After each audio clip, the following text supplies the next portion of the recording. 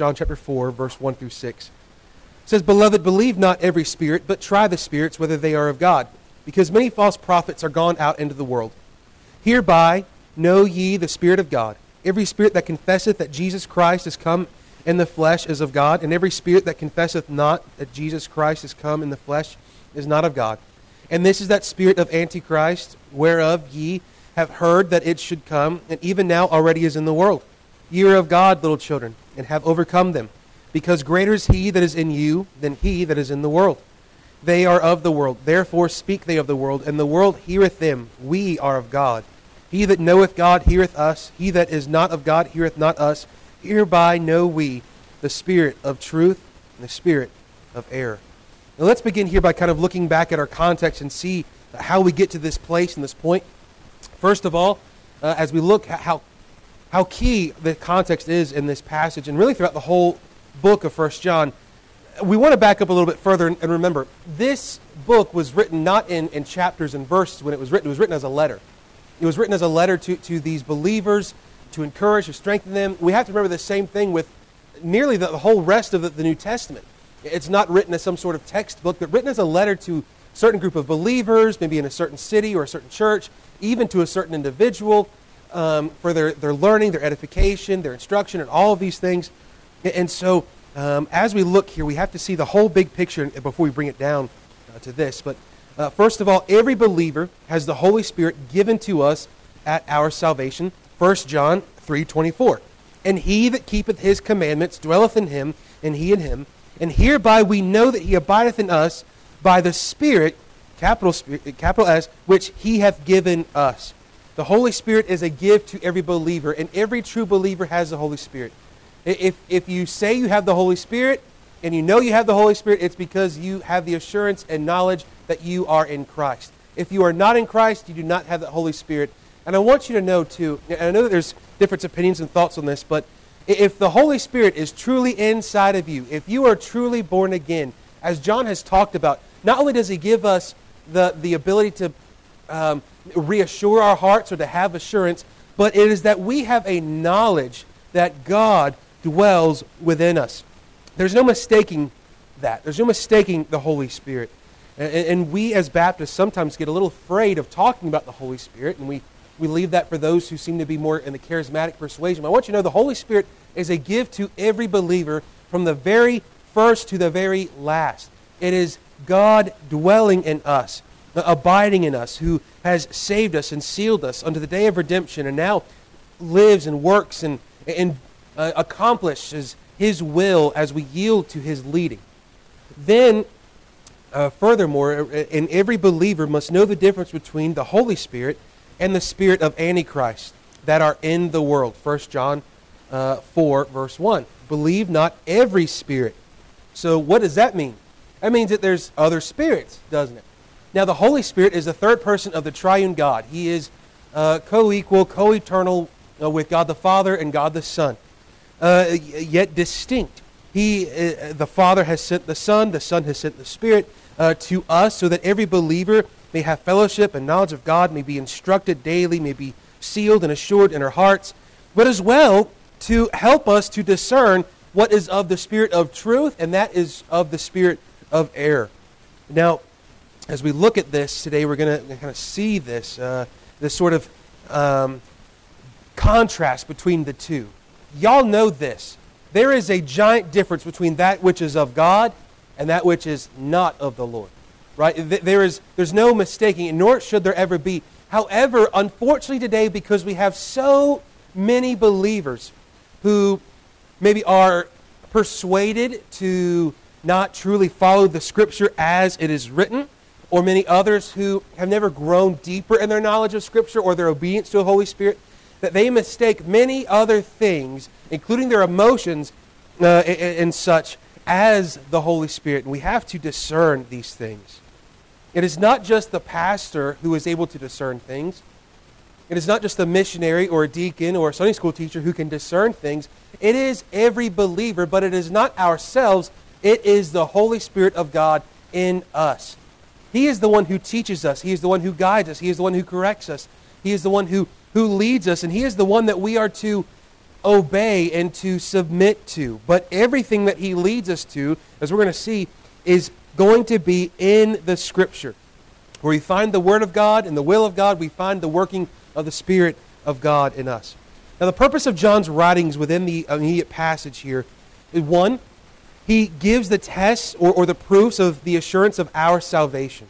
The whole passage that we studied at the end of chapter 3 dealt with this, that we might have, that we might know that we follow the truth, that we're in Him, that we have our hearts assured, that if our hearts condemn us, that God is greater than our heart, and that we can have confidence toward God, and that we can have assurance that the Spirit dwelleth in us.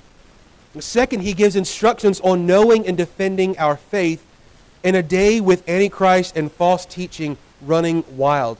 Now, I know it's been a couple chapters ago and probably a couple of months ago, but over in 1 John chapter number 2, he dealt extensively with the issues of these little antichrists, as he called them. Now, these were not the antichrist as we think about in the end times during the tribulation. We're talking about antichrist. And there are antichrists then in John's day as well as in our day. And as he's going to see, and we're going to look at this passage today, that this is a spirit that has always and ever been. From the garden moving forward, there has always been a deceiver who is Satan himself, who seeks to deceive, who seeks to spread lies and misunderstanding about who God is and His Word, is so that there would be many who would fall away and would follow these antichrist doctrines. Now, why are they antichrist? Because they go against Christ and His teaching. It is the devil and the antichrist spirit that does not want you to have assurance of salvation. It is a spiritual battle for those who struggle with assurance and knowledge of their salvation. It is certainly something, the doubts, the discouragement, the continued issues that people face with that, it is a battle of the mind. It is a battle of the antichrist spirit of falsehood and false truth or anti-truth versus what the Holy Spirit teaches us and tells us. Now, as well, in the immediate context, the Holy Spirit gives us both the assurance of salvation and the instruction to continue in the truth of God. God does not desire just to save you, and then that's it, right? And then just take us to heaven. That would sound great, wouldn't it? Right? We live our life, boom, we get saved, right? Praise the Lord, and then we look up, and boom, there we're in heaven. We don't have to worry about anything else. But that's not how salvation works. That's not how life works.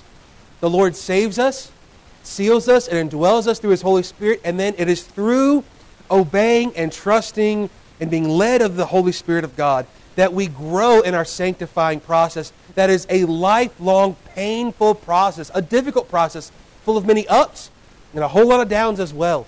It is full of a whole lot of in-between of days where we just feel this sort of in-between melancholy. We're not really happy, we're not really sad. We're just kind of going through, coasting along. And these are times where we need to be upward and moving forward in our walk, trusting God all the more, relying on the Spirit all the more. Now, as we look at this, we're going to see a few things that takes place. As we remember, John is writing as well to instruct us believers in how to continue in the truth of God, because there were those who had left the truth of God's Word. Those antichrists that he had talked about in chapter 2 were ones that used to be a part of the faith community. They used to follow John's teaching. They used to follow Jesus' teaching. But now they have been swept up in the issues of the day and the false teaching of the day, which at that time was Gnosticism and different kinds of Gnosticism, different little offshoots and branches. I want you to know that that same sort of mentality and falsehood and false teaching is still alive and well today. It is not seen in the same name as Gnosticism, but it's practiced in very much the same. We have many and countless who deny the Scripture or who add to the Scripture or who have their own variation of I think Jesus was like this, or I think the Bible really says this, when it means I think there's more stuff than what the Bible has, and we get to use these other books too. Right? It doesn't work that way. And John here, he's not trying to reinvent the wheel as he writes them, but he's trying to get the believers back to the simple truth of who Jesus is and what Jesus has taught. Now, let's look today at verse number 1, first of all, to look at the two imperatives that he gives. First of all, the first imperative is a command. He says, "Beloved, believe not every spirit." Believe not every spirit. This is the first one. This comes from the word, a root word, it's pistis, which is the word for faith. or here the word that is used for believe is pisteuo. It is to trust, to put faith in, to rely on, to have confidence in, to think to be true, or to entrust.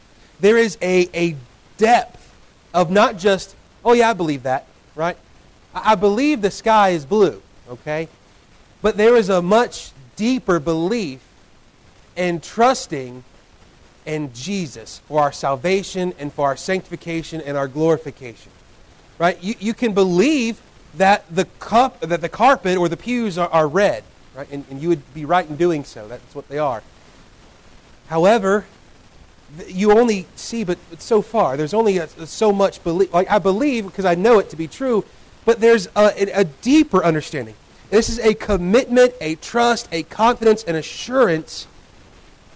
He says, you don't have that in every spirit. I know in a lot of our people, myself included, we like to see the good in life. And I think most of the time we probably should be looking at our glasses half full and not half empty. But there is a real danger that we go and we look and we try to find the good in everything. And so then what happens is then we overlook, well, I know that's not quite true, but we can overlook that. Well, I'm afraid that what the Bible teaches here is that we should not believe every spirit. Meaning this, everyone that says that they preach Jesus doesn't really preach Jesus, right? Everyone that says that they are a Christian isn't really a Christian. It certainly would be nice if it were the case, but the reality is if you go just a little bit deeper, take one more shovelful more. If you were to ask the average person in Carroll County today, are you a Christian? Most of them would say, yeah, I'm a Christian. That if you were to ask them why are they a Christian, that's where you're going to find those who are Christian and those who think they are Christian or have a misunderstanding of what being a Christian is. Christian, and to be a Christian, is to not attend church. It is to not only try to do good things or to be a nice person or to help little old ladies across the street. Right? Those are nice things. Those are commendable things, but that is not following Christ. It is not having repented of sin and trusted in Jesus or believed, as this same word here is found, to put faith in Jesus alone. That's the difference. But then as well, there is the other thing that we must discern on this side, and that is there are many others who in the world today say that they are Christian or preach Christian beliefs. Right? I would say this, and I know this might be a little uncomfortable for some folks, and that's okay. There's a giant group of people today who claim to be Christian, who call themselves Mormons. That's not Christian. They have a false view of who Jesus is. They don't believe the Jesus of the Bible. If you don't believe the Jesus of the Bible as God has revealed himself, there is no salvation. All right? And what is sad is that we have countless Baptist believers who should know the Bible and should know Jesus of the Bible, but unfortunately they know more of the Jesus of the culture. We cannot let the culture determine what we believe about what God has already said. We cannot let others who have a false view of who Jesus is impact our walk with Jesus or our political ideas or our thought processes or our way of life. We must not believe every spirit. We must always, though, believe or to put trust in, to put faith in, to rely on, to have confidence in, to think to be true or to entrust the Holy Spirit that has been given to us. You see, the Holy Spirit never speaks or leads to anything that is untrue, unjust, or unholy. The Spirit always points us to the Word of God, which is always true, just, and holy. The belief is faith being understood, believed, and applied. And so here, belief here, or to believe not every spirit, well, here to believe the Holy Spirit is this. The belief is faith that we understand it with our mind, we believe it with our heart, and we apply it with our life. Now, would you entrust your entire life, mind, heart, which the idea of your heart is that of your core, your center, your belief system, your way of life, your way of thinking, your moral compass, the whole 9 yards, your emotions even. Would you trust that along with how you live your outside life to something that is not true? I would hope not. But what happens in the world that we live in today is that there are countless who get swept up in false ideologies because their foundation is not the Word of God, and they are not being led or not obeying the Spirit of God in them. One commentator puts it, there is but one Spirit of truth and one Spirit of Antichrist. So let me ask this, all right? Not a trick question here. If something is not true, then it is false, right? Y'all ever have those tests when you were younger in school, the true, false? I hated those tests, true, false. They make you overthink everything. Cammie will tell you about it probably better than I can. I still have nightmares over it. Our Pentateuch class, we had 2 tests for the whole year. That was it. Both were true or false. That's it. The midterm was 10 true or false, and the final exam was 20 true or false. That's it. And I'll put it this way. Dr. Decker, love him to death. He is greatly used of the Lord. He did not make those questions the kind of true or false questions that you go, oh yeah, that's true and that's false. It was kind of go, that's sort of true, but sort of false. And the only one that knew the answers was Dr. Decker. By the way, we did pass the class, okay? that part is true, all right? Well, if I said it was easy, that would be false, though. Now, here with this, we have to understand that there is only one truth, all right? We live in a world today, and for some of you who might be a little bit older here, what's happening in my younger generation, and the generation just above me and below me, here's what's happening, is that we have the new phrase that is, I want to speak my truth, all right? Or that's true to me.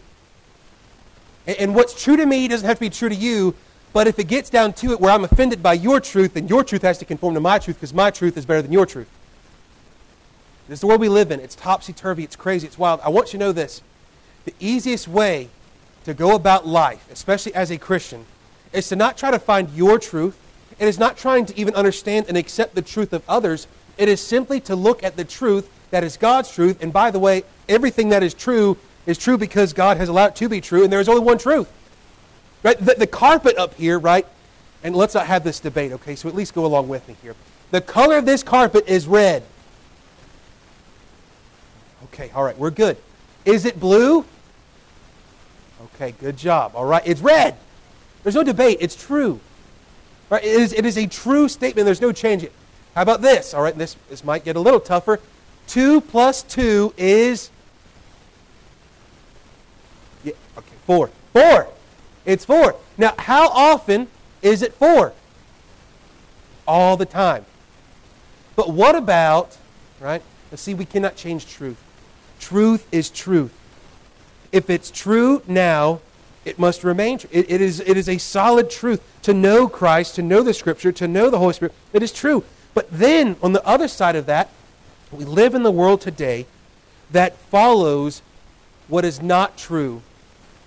To believe your own truth and to hold your own truth, or to shun other people's truths and all this sort of untruthful, truthful world that we live in, it is such a chaotic mess. But what we find is that they are following all blindly one truth.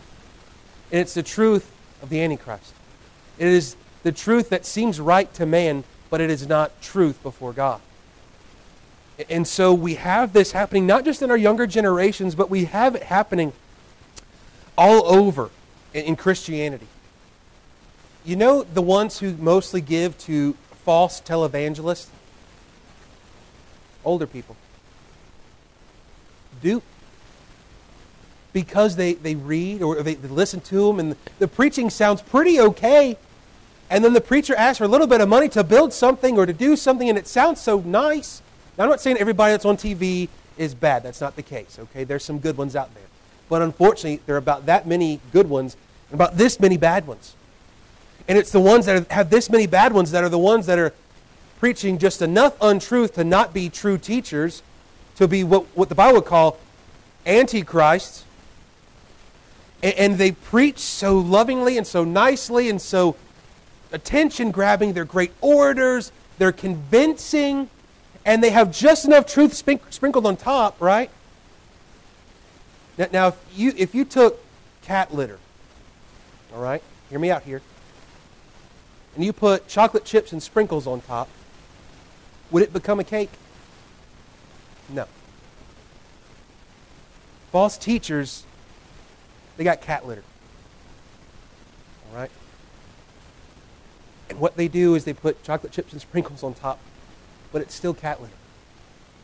This should disturb us at the acceptance of so many false teachers. But what should disturb us even more is not that the world accepts the false teachers, because that's what the world does.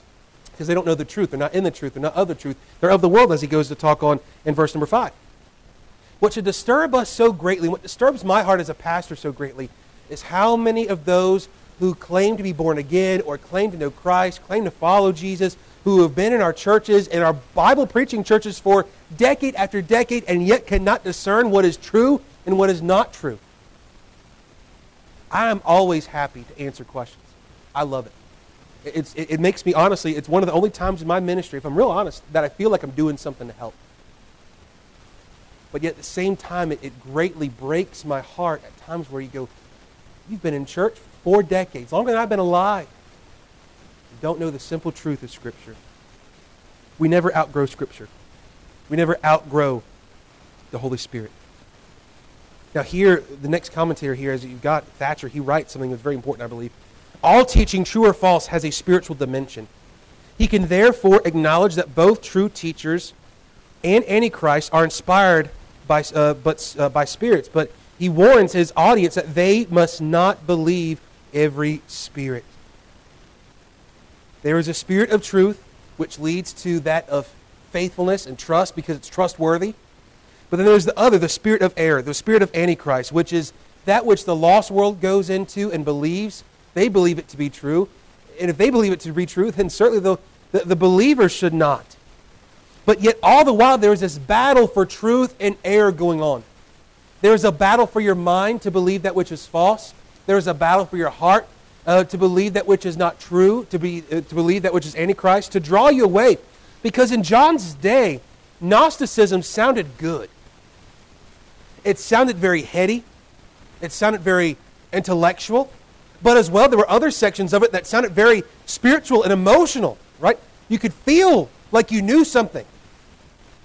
We see the same thing today. Everybody is looking for something more. What we need that is more is found right here in the Word. We need nothing more than the Holy Spirit and the Word of God. That is where the power of God is. It's where the true teaching of the Word of God is. It's where our sanctifying process is found. It's not found in the fact that we have big brains or wild emotions that get all sort of filled up. Furthermore, true faith examines its object before reposing confidence in it. So John tells his readers to test the spirits to see whether they are from God. Every prophet is a mouthpiece or spokesman of some spirit. True prophets of the Spirit of God, who in verse 6 is called the Spirit of truth, and false prophets of the spirit of falsehood or the spirit of the Antichrist. So behind every prophet is a spirit, and behind every spirit either God or the devil. Before we can trust any spirits, we must test them. And this is where he gets the second command here. He says, but try the spirits. He says, believe not every spirit, but try the spirits. The word try here is dokimazo, which is to examine, to put to test, to scrutinize. Right? It is to thoroughly examine. Think about this. Before they slaughtered the sacrifice on the Day of Atonement, what did they have to do? They had to scrutinize and examine that thing to be without spot, without blemish, the whole 9 yards. This is what they did with our Lord. This is what they did with Jesus, the Lamb of God. But for you and I, when we come and we hear teaching, when we hear preaching, when we read Scripture, when we read books, when we read or have conversations with other people, we must do some trying. We must do some testing. It is like this. There are two types of people with swimming pools. There are those who just jump right in, right? They don't care what it feels like. If it's warm, cold, and they don't want to know, they're jumping in the deep end. Woo, right? Bam. That's me. Right? Just get it done. Whether it's warm or cold, just get it done. But then you got the other ones. And they either, one, go in step by step, right? And they'll stand at one step for a while, get their ankles comfortable, and then they'll take another step, and now they're up to their calves, and they'll take another step, right? Or they might do this. They'll dip a toe in and see if it's too cold or too warm, that sort of thing. These are the examiners. We are called, every single believer, to try the spirits, to examine whether they be of God, to see whether they are true or not. I would love to be able to do that for you, but I cannot do that for you. Every Sunday school teacher that you've ever had, or every pastor you've ever had, every preacher you've ever heard would love to do that for you, but they cannot do that for you. This is through us submitting to the Spirit of God that we would be able to discern, to try to test the spirits, to see if they are of God or not. And if you have the Holy Spirit of God in you, you should and will know the difference if you are truly submitted to the Holy Spirit, whether something is true, whether it is false, whether it is of God, whether it is of the devil. Sadly, though, we have lost the desire to discern, and we have lost the ability to discern. And I'm not talking about in the lost world. The lost world already does not discern spiritual things. They cannot understand the spiritual things. They're lost. They have taken the hook of their father, the devil, and they have been led astray. But every believer in this room this morning is called to know and discern the difference. This is the responsibility of every believer, and is achieved as we submit to the teaching and correcting of the Holy Spirit. Sometimes we're going to be wrong about something, and that's okay, because if we're wrong about something, the Holy Spirit will let us know. But by the way, the Holy Spirit, and you're not going to hear too much from Him unless you are in the Word of God, unless you spend time in prayer. You say, oh, well, preacher, that's so Sunday school. Well, this is Sunday school. It is the most simple of things. It is the most necessary of things for your Christian walk in life to grow in the grace and knowledge of Christ, to be able to discern the difference. It will only be found as we submit to the Word and the Spirit of God. Every believer is able to do so. Every believer is called and required to do so.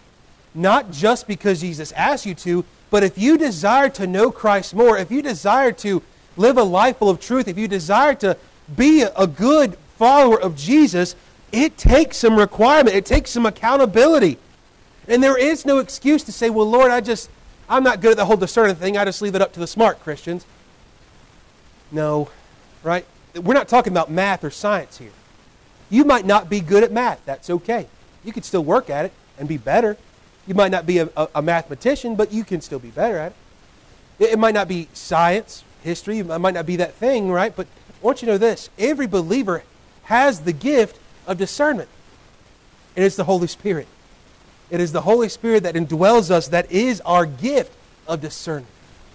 Sadly, though, most of us don't want to use that gift. We want to use our own minds, which fail us. We want to use our emotions, which lie to us.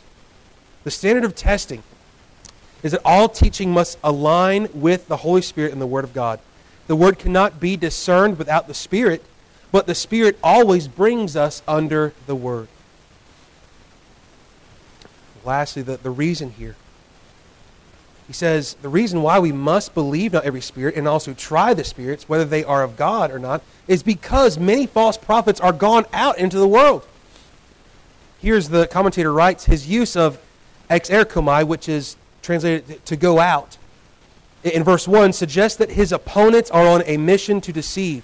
This again portrays the Antichrist and allied with the cosmic forces of evil. Their teaching are inspired by the end-time spirit of false prophecy, which seeks to lead people astray.